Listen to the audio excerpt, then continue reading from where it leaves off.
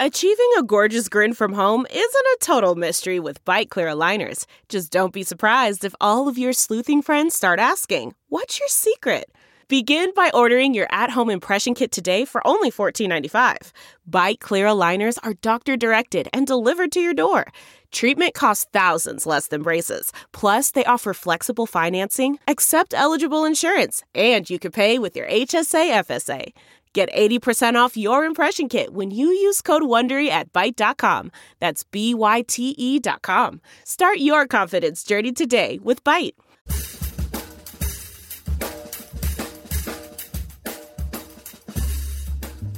Hey guys, it's Matthew Zachary here.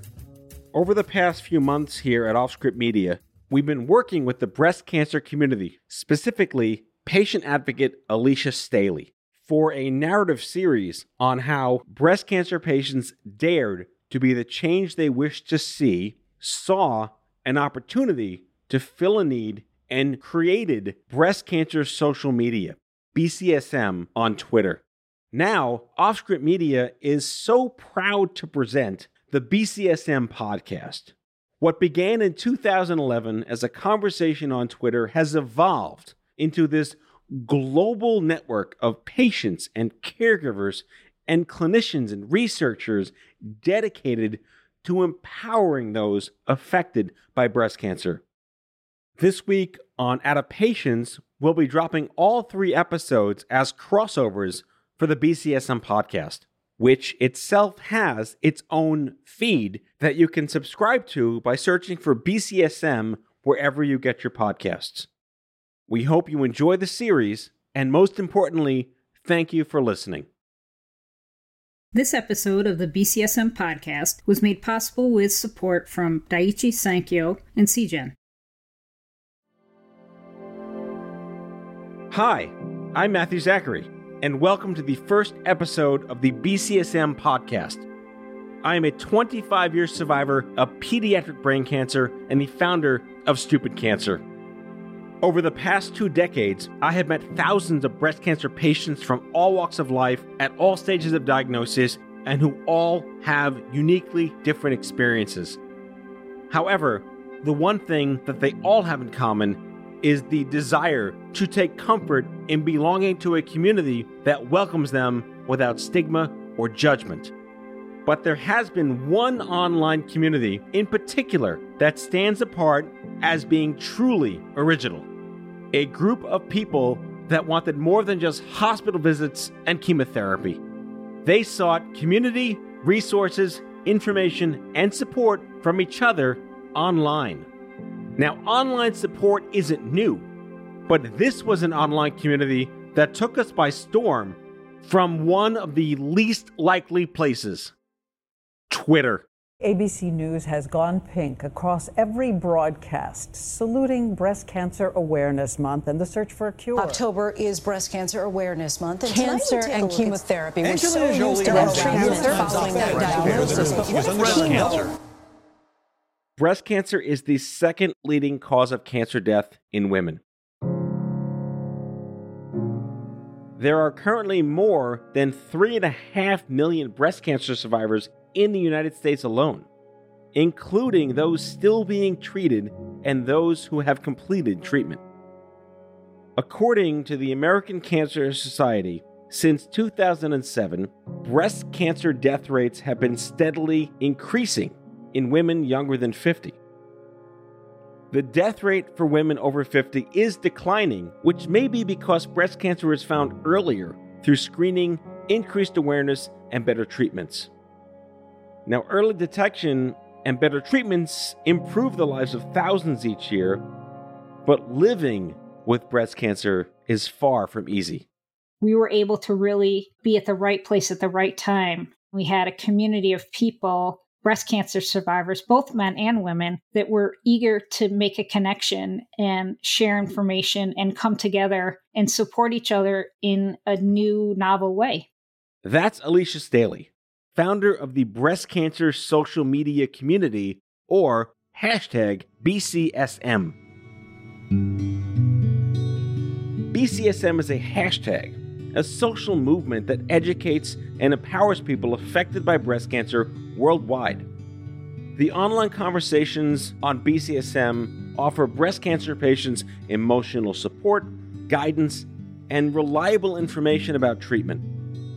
Since its beginning in 2011, BCSM has grown into a network of patients, caregivers, clinicians, and researchers who are all dedicated to empowering people affected by breast cancer. And it all started with a conversation on Twitter. I joined Twitter in March of 2008 when I was recovering from my third dance with cancer. A friend had come over to visit and see how I was recovering from my bilateral mastectomy. And I had mentioned to her that I was feeling isolated and sort of alone again in my cancer journey. Alicia was diagnosed with Hodgkin's lymphoma at the age of 19 in 1998. She was then diagnosed with breast cancer in 2004 and then again in 2008. Going through that recovery for that surgery, I found myself feeling a little down. I felt like I was going through something that not a lot of people could relate to as a 3-time cancer survivor, and just was really struggling to make connections with people, that had sort of walked in the same path. My friend suggested that I turn to this new platform called Twitter. And she said, I've been on this platform for a couple months now. And she said, I'm amazed at the number of people that are using their very small character bio to share that they're cancer survivors. So maybe you'll have some good luck if you check out this platform.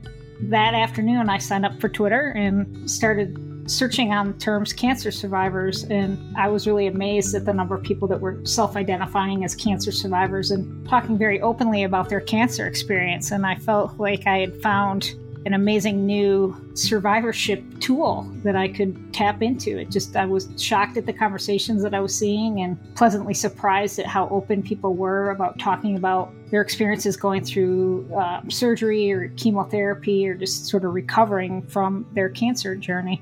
And really, I think from that moment, realized that I had almost like this virtual support community at my fingertips. Within a year on Twitter, Alicia crossed paths with Jody Shoger, breast cancer survivor and fellow advocate. Jody was also a breast cancer survivor. She had dealt with breast cancer about 12 years before we had met. So she was a long-term breast cancer survivor. She had dealt with a number of long-term issues just from her initial diagnosis, but she was cancer-free when she joined Twitter. She was also looking to connect with people online just to continually learn more about her breast cancer and the potential for what could happen in the long term for her care. We really started connecting on conversations around cancer survivorship. And it got to the point where we started thinking about how can we take this conversation to the very next level? How can we begin to rally people around topics that we felt were important to the cancer community or that we just personally wanted more information about? Alicia and Jody found a community on Twitter that had come together around the HCSM hashtag, which stood for Healthcare Social Media. They began participating in HCSM on a regular basis. That monthly chat got people together to talk about relevant conversations that were happening in the healthcare space. And Jody and I both realized that we were always really charged up when they were talking about patient topics or something that would actually improve the patient experience, not necessarily in cancer, but just any disease state. And I think Jody and I started having conversations about what could we do to bring these kinds of conversations to the breast cancer community for the very first time. So borrowing the notation HCSM and using that as our framework, we decided to start tagging our content with BCSM in the context of a chat. On July 4th, 2011, at 9 p.m. Eastern, Jody and Alicia launched the first BCSM Twitter chat. We picked a holiday thinking that it wasn't really going to be that successful. We can blame it on the holiday. But fortunately, about 75 people showed up for that very first chat, which blew us away, which immediately told us we were onto something. We were fulfilling a need that the community had. People really wanted to talk about topics around breast cancer and connect in new ways. In 2011, hospitals and organizations were cutting back on in-person support groups. So launching a support group online made sense. It gave patients the opportunity to still connect with each other in a different way. We really thought, why don't we give this a try? My hospital had cut back on support groups. Jody's hospital in Houston was also doing the same thing. They were limiting the number of in-person support groups. In both cases, it wasn't really something that was accessible to either one of us at that point. I think having the opportunity to build something in a virtual way to fulfill a need for ourselves as patients really helped us get behind this idea that we could create a virtual space for breast cancer patients to come together, talk about relative and relevant conversations that really could have an impact on our wellness and how we were doing as breast cancer survivors. It was truly an opportunity to create user-generated, user-curated information. Jody and I were talking about the need for an easier way to find information about breast cancer. We talked about, well, maybe we need to develop a website, or we curate the whole internet of all the topics and content about breast cancer. And I think we quickly realized that that was an unsustainable idea. But utilizing a hashtag made it so much easier for us to tag a tweet with a hashtag. Twitter incorporated the hashtag as a search function very early on in their code base. So it just became this perfect confluence of events for us at the start, the BCSM hashtag community. It's amazing to think that not only did we connect through Twitter as a platform, but we never even actually had the opportunity to meet each other in person until after the chat had been up and running and we were well on our way.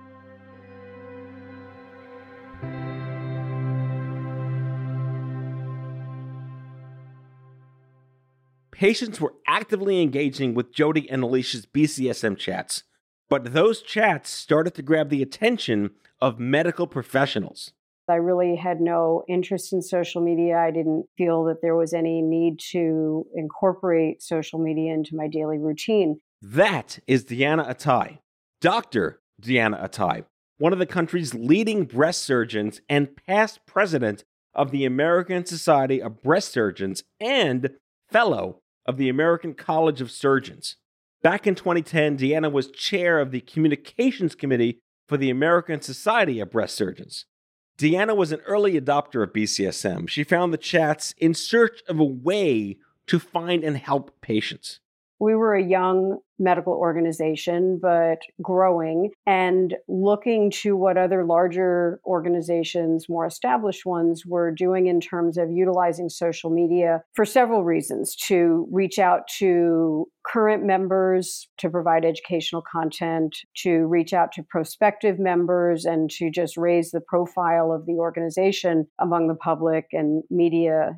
In order to go before the ASBS board and explain why a Twitter account for the organization would be a really fantastic idea, I actually had to have a Twitter account because I really had no idea of what this world was like. So Deanna created a Twitter account. On Twitter, I initially followed a lot of breast cancer organizations and a lot of professional organizations because that's my world, and started seeing conversations among patients talking about breast cancer issues.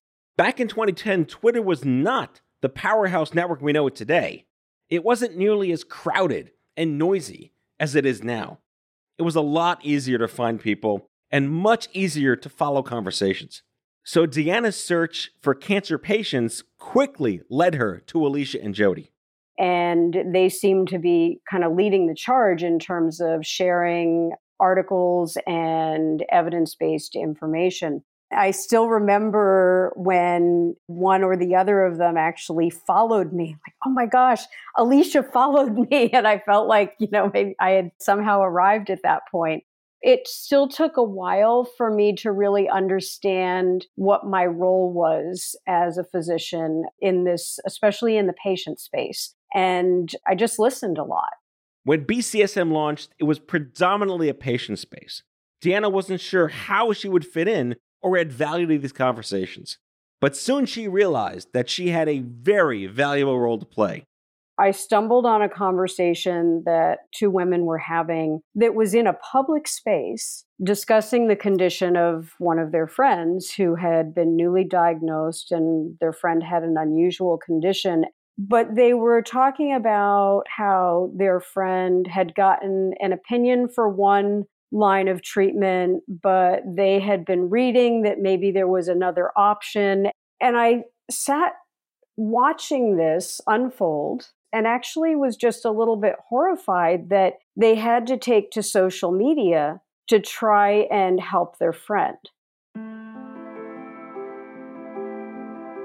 And I kind of butted in a little bit, as I've been known to do, and just said, I'm a breast surgeon. This is a condition that I treat. Is there any guidance that I can offer?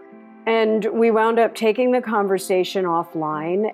They shared with me where their friend was being treated. And I said, well, here's a few ASBS members that I was able to pull up on the website that practice in her area.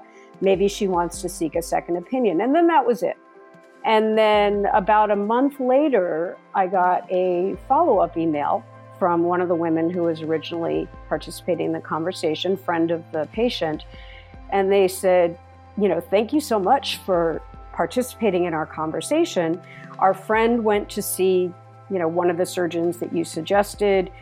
They did the MRI like you suggested. They followed all of the guidelines that we've been reading about, and she couldn't be happier with her care, and she's doing well.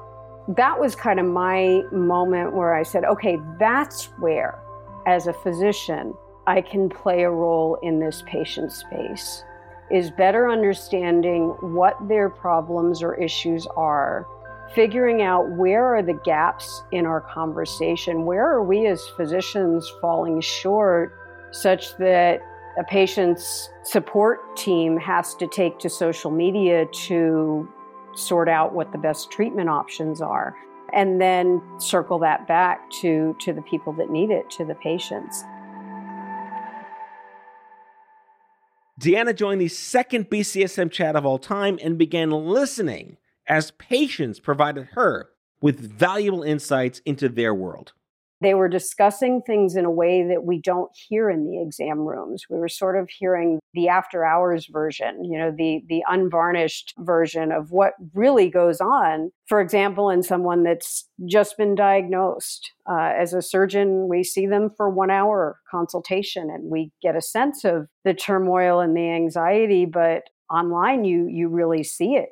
What is it really like getting chemotherapy and going through that treatment? We see our patients for visits and we have conversations with them between office visits. But again, this was the fancy clothes are off, the makeup is off, the hair is down, and it's no holds barred conversations. And just being able to witness that initially and then later play a little bit more of an active role in terms of participating in those conversations. It's just given me such incredible insight into the patient experience, and one that I just don't think I ever would have had if not for getting involved in social media.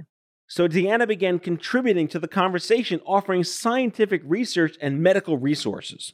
When I identified as a physician, they didn't shut me out or shut it down. The reception was positive. And maybe that's because I had spent a lot of time just listening initially. That's one of the things when we are talking to physicians who are just starting to get online. It's kind of one of the best practices is listen more and talk less. Really understand who you're trying to help and trying to serve. Physicians are, of course, notorious for interrupting patients, sometimes within 5 to 10 seconds of them speaking when they're in the exam room setting. The reception being positive was one thing that obviously reinforced that, yes, this is where I can play a role. Where there's medicine, there's false information, period. Jody and Alicia were adamant and fervent about self-policing within the BCSM chats. They wanted BCSM to be a hub of support and democratized reliable information.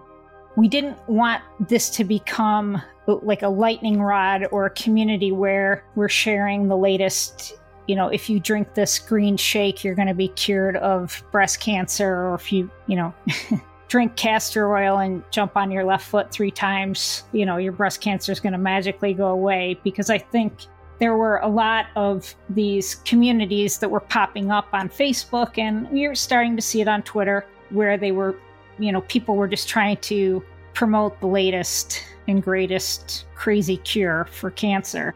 We decided very early on that we were not going to tolerate having people join our virtual support group or our virtual chat and spam us with links for magic cancer treatments. So the community got very good at calling out these people that were sharing links to questionable research and questionable cures. And it got to the point where people just didn't even try anymore. And I think we were able to sort of keep that at bay. And I think that speaks volumes to the integrity of the community. And we were squarely rooted in evidence-based science and information. That, to me, is what a self-policing community needs to do.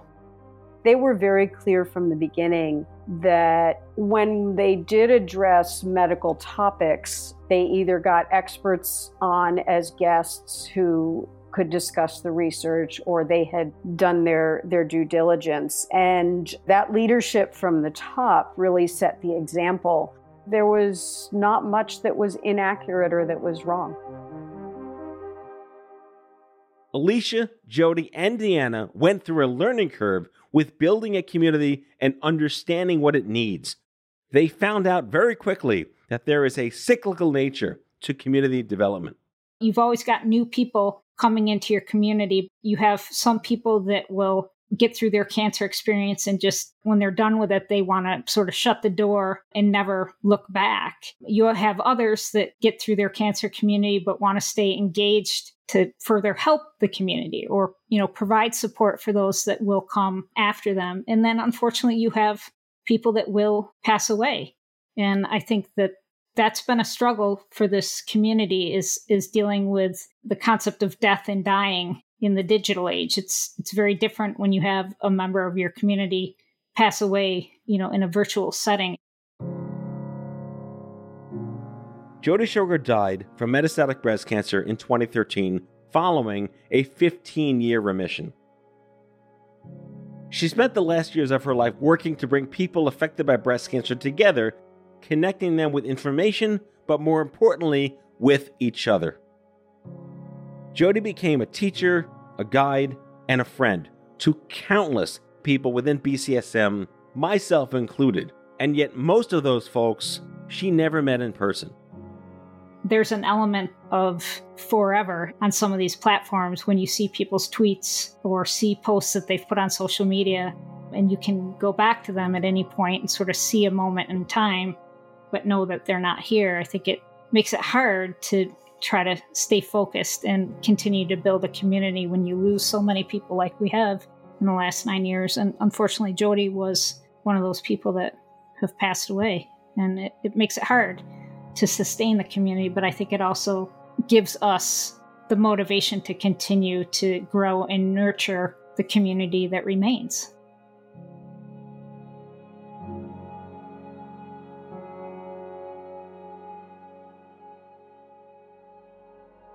I'm Jody Shoger. I'm a breast cancer survivor, a writer and a cancer activist and advocate.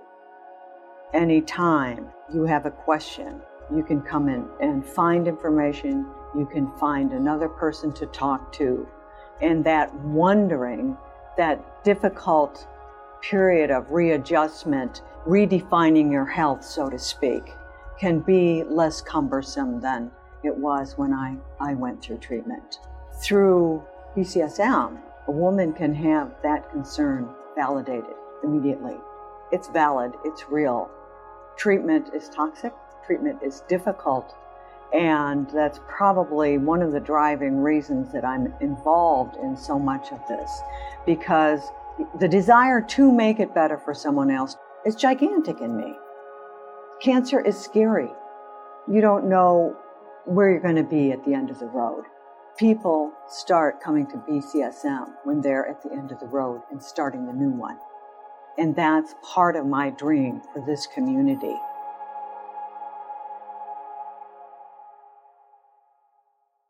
Once BCSM had established a strong online community, Deanna naturally began thinking of how to use the numerical data to measure its impact. There were other cancer communities that were cropping up. People were starting to look at these conversations, and I often heard, well, that's great, but how do you know it's really helping? As a physician and one who believes in evidence-based medicine and science and the scientific process, that's a question that I couldn't answer at the time. You can't just say, oh, well, I know it's helping because everybody's coming to the chats week after week and people are happy and they say, thank you so much for hosting. That's not good enough. And so then the next step was to figure out if we can show whether or not we were providing a valuable service. Were patients really benefiting from this? This is when we developed a survey. People were able to fill it out anonymously, and it assessed their experience. We asked questions such as, has your knowledge increased on various domains of breast cancer? So, for example, chemotherapy, genetic testing, surgery. What's your anxiety? What did you consider your anxiety level regarding breast cancer before chat participation? And where are you now? What have you learned from the chats? And what we found was that well over 80% of respondents to the survey stated that they had gained knowledge as a result of participation in the chats. There was a percentage of respondents who started off self-identifying as very high anxiety related to breast cancer, who had their anxiety levels decreased. No respondents went from low anxiety to high anxiety as a result of participating. About 30% of respondents said that they were prompted to either bring new information to their physician or seek a second opinion as a result of participating in the chat. That was one of the things that I think I was most proud of, is that we were really providing this service to patients that was potentially making a big difference in terms of their treatment and their care. And then about 70% of respondents noted that they were prompted to pursue some type of advocacy effort as a result of what they had learned during the chats. And I thought that was also important as well, because we always need more advocates. Advocacy is a very broad term, and there's multiple ways to advocate. And that paper was published in 2015 and has been cited now by others researching in the field over 100 times, which is pretty incredible. I think that kind of started the research process, and I think showed us as well as other researchers that, yeah, this is more than just a conversation that these people are having on social media. They're actually making a difference. Since then, I've been able to really partner with the community on several other studies looking at various aspects of patient care and of survivorship. As researchers, we can also partner with patients because they have a lot to teach us about what are the important questions that need to be asked, how should we be asking these questions, and they're the ones that have access to other patients to help make sure that we get good response rates to our studies. There are lots of choices in breast cancer support, very thankfully due to the incredible progress through advocacy. There are dozens of platforms and apps now, and even cancer centers have more integrated ways to get support virtually. BCSM still stands apart as something very unique. According to Alicia, BCSM will continue to play a critical role for the breast cancer community and the industry at large. As this community has grown, what we've learned as co-moderators and sort of champions of this community, that advocacy is evolving. There are hundreds of apps that are coming out. There's more ways for patients to connect. And it's incumbent on us to make sure that we're shining the light on the communities that are really doing good work. BCSM's evolution is to become the community of communities. BCSM's evolution to the community of communities is making sure that we're shining a light on the up-and-coming advocates, the advocates that have been at this for decades. What are the companies that we need to watch? What are the advocacy organizations that we need to make sure people are connecting with? Where is the research today? Where will the research be tomorrow? And making sure that we're providing an outlet to our communities that is rooted in our foundation of, sharing the best evidence-based information back to our communities and making sure that our communities and our participants feel connected with each other.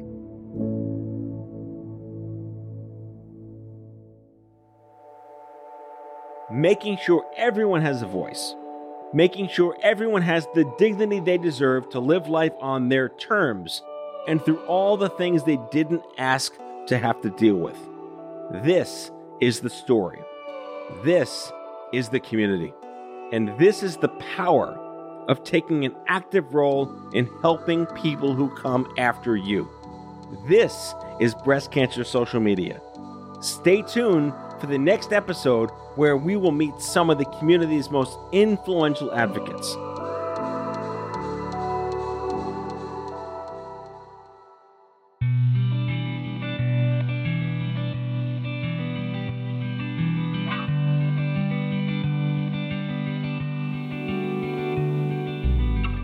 Thank you for listening to this episode of the BCSM podcast.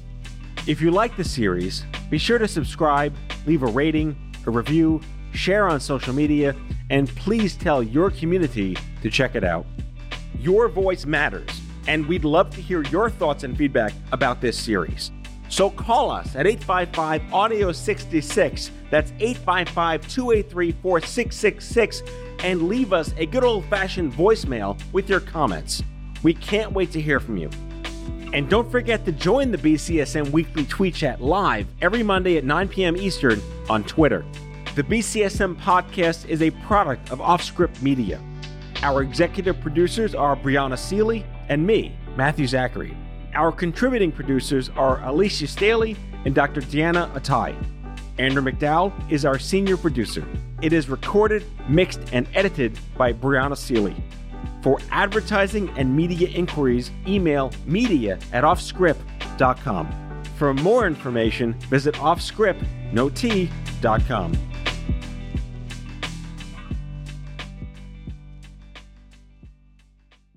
Look around. You can find cars like these on AutoTrader. New cars, used cars, electric cars, maybe even flying cars. Okay, no flying cars, but as soon as they get invented, they'll be on AutoTrader. Just you wait. AutoTrader.